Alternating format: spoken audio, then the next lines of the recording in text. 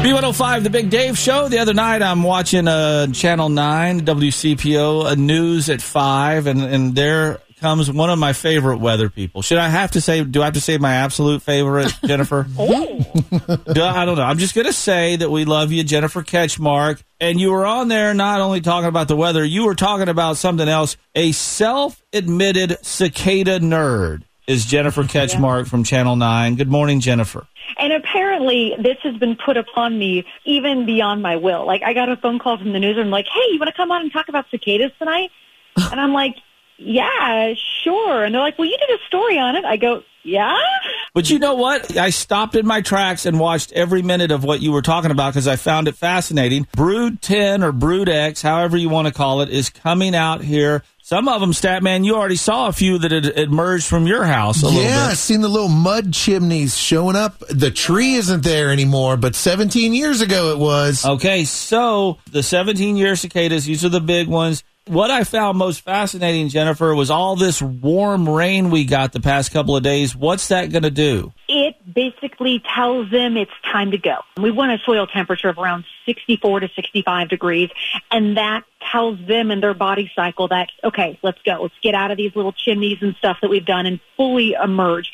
But a lot of times a warm rain, it not only, gets down there into the tunnels, but it also pushes that warm water down, rising the soil temperature as well. So it gives them the last little nudge to say, hey, wake up, let's get moving. So this weekend, we could be seeing the first of the, it's going to be millions of cicadas coming out, but don't be surprised if they start coming out this weekend in your yard. And if you think about the emergence, think about it like a bell curve.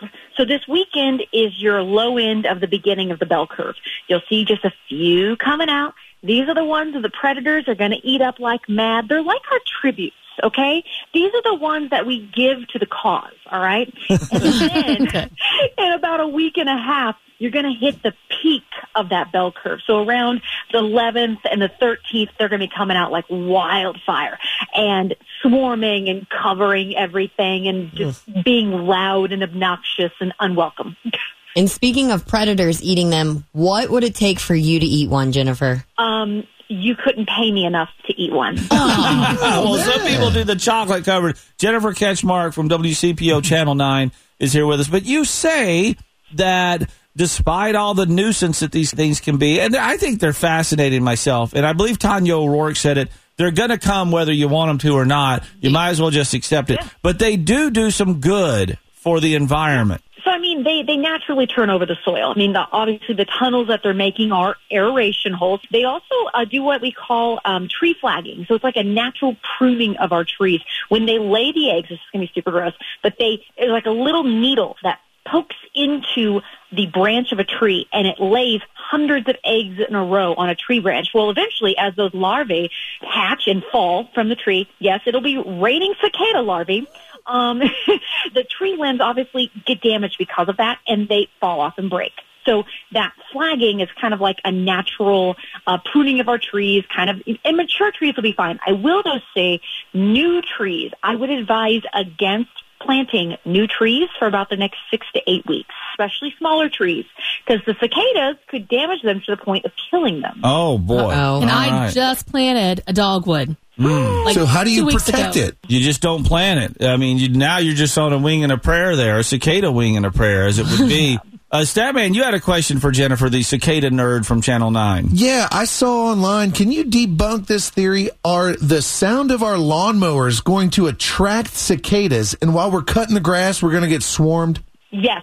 Absolutely. No! I just learned how to cut the grass. Oh, man. We're going to be out there in like beekeeper suits. Yes. Well, they don't sting or do anything. I don't want it to touch me, though. They're big. They don't bite. They don't sting. Their legs, though, are a little prickly. So, if one, lands on your arm, it may not feel the best, to be completely honest. But they are attracted to that. And Chelsea, with her 9,000 dogs, these are like popcorn treats for animals, especially dogs, and they will get sick if they eat too many. The key is too many. So, like, if your dog just, isn't going to be a glutton and eat every cicada known to mankind, most of the time your animal is going to be just fine. They are not poisonous to our animals. It doesn't matter which breed you pick, at least from what I've seen research-wise.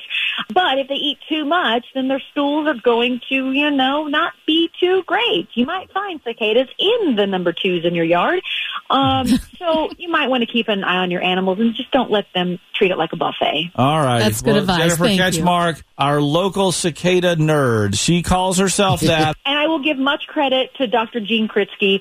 He is really the local guy who knows everything there at Mount St. Joe University. Most of this information I got from the amazing app that he has out. If you guys haven't checked it out, it's called Cicada Safari, and you can actually watch the emergence, take pictures, submit it. It's not only just for information, but you also are helping with scientific research. So check it out. It's called Cicada Safari on the App Store. It'd be fun to put on your kid's phone. You take your own picture of a cicada once you see it, and it's automatically registered in the Cicada database. It's a wonderful thing. Cicada Safari. Jennifer Ketchmark, thank you. We're going to try to get you to eat one before it's all over. Yes. No. Thank you, sweetheart. All right. Y'all have a good day.